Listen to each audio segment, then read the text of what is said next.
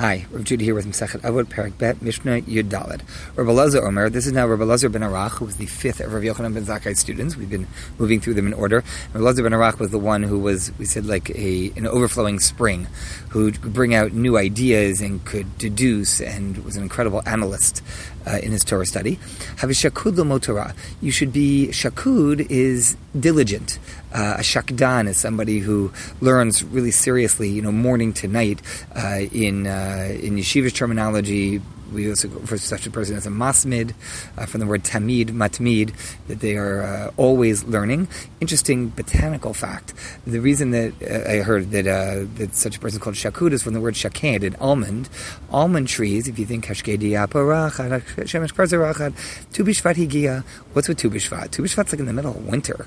But Tu B'Shvat is the beginning of moving towards the spring, and actually at the time of Tu B'Shvat, which can often be January, February, almond trees are already blooming. They bloom very, very early, yet almonds themselves are not ripe until usually late August. And so an almond tree starts out early and goes late.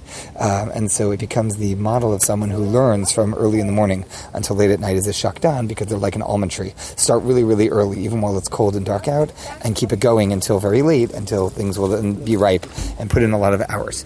Da mashet tashiv la'apikoros. Know what to respond to an apikoros. First of all, apikoros, there's two different versions of this. Those who say an apikoros is a heretic in terms of principles of the Torah and God.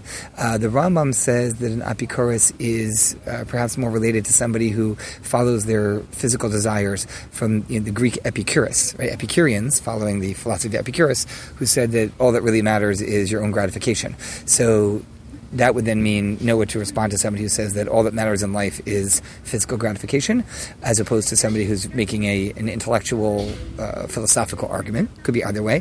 The Rambam does note that one should, he puts on here that in addition to Torah, that right after having said you should be shakud l'mo Torah, that diligent in your Torah study, you should also study secular studies, because you may need that to be able to respond back to somebody who questions your way of life. You need to be knowledgeable.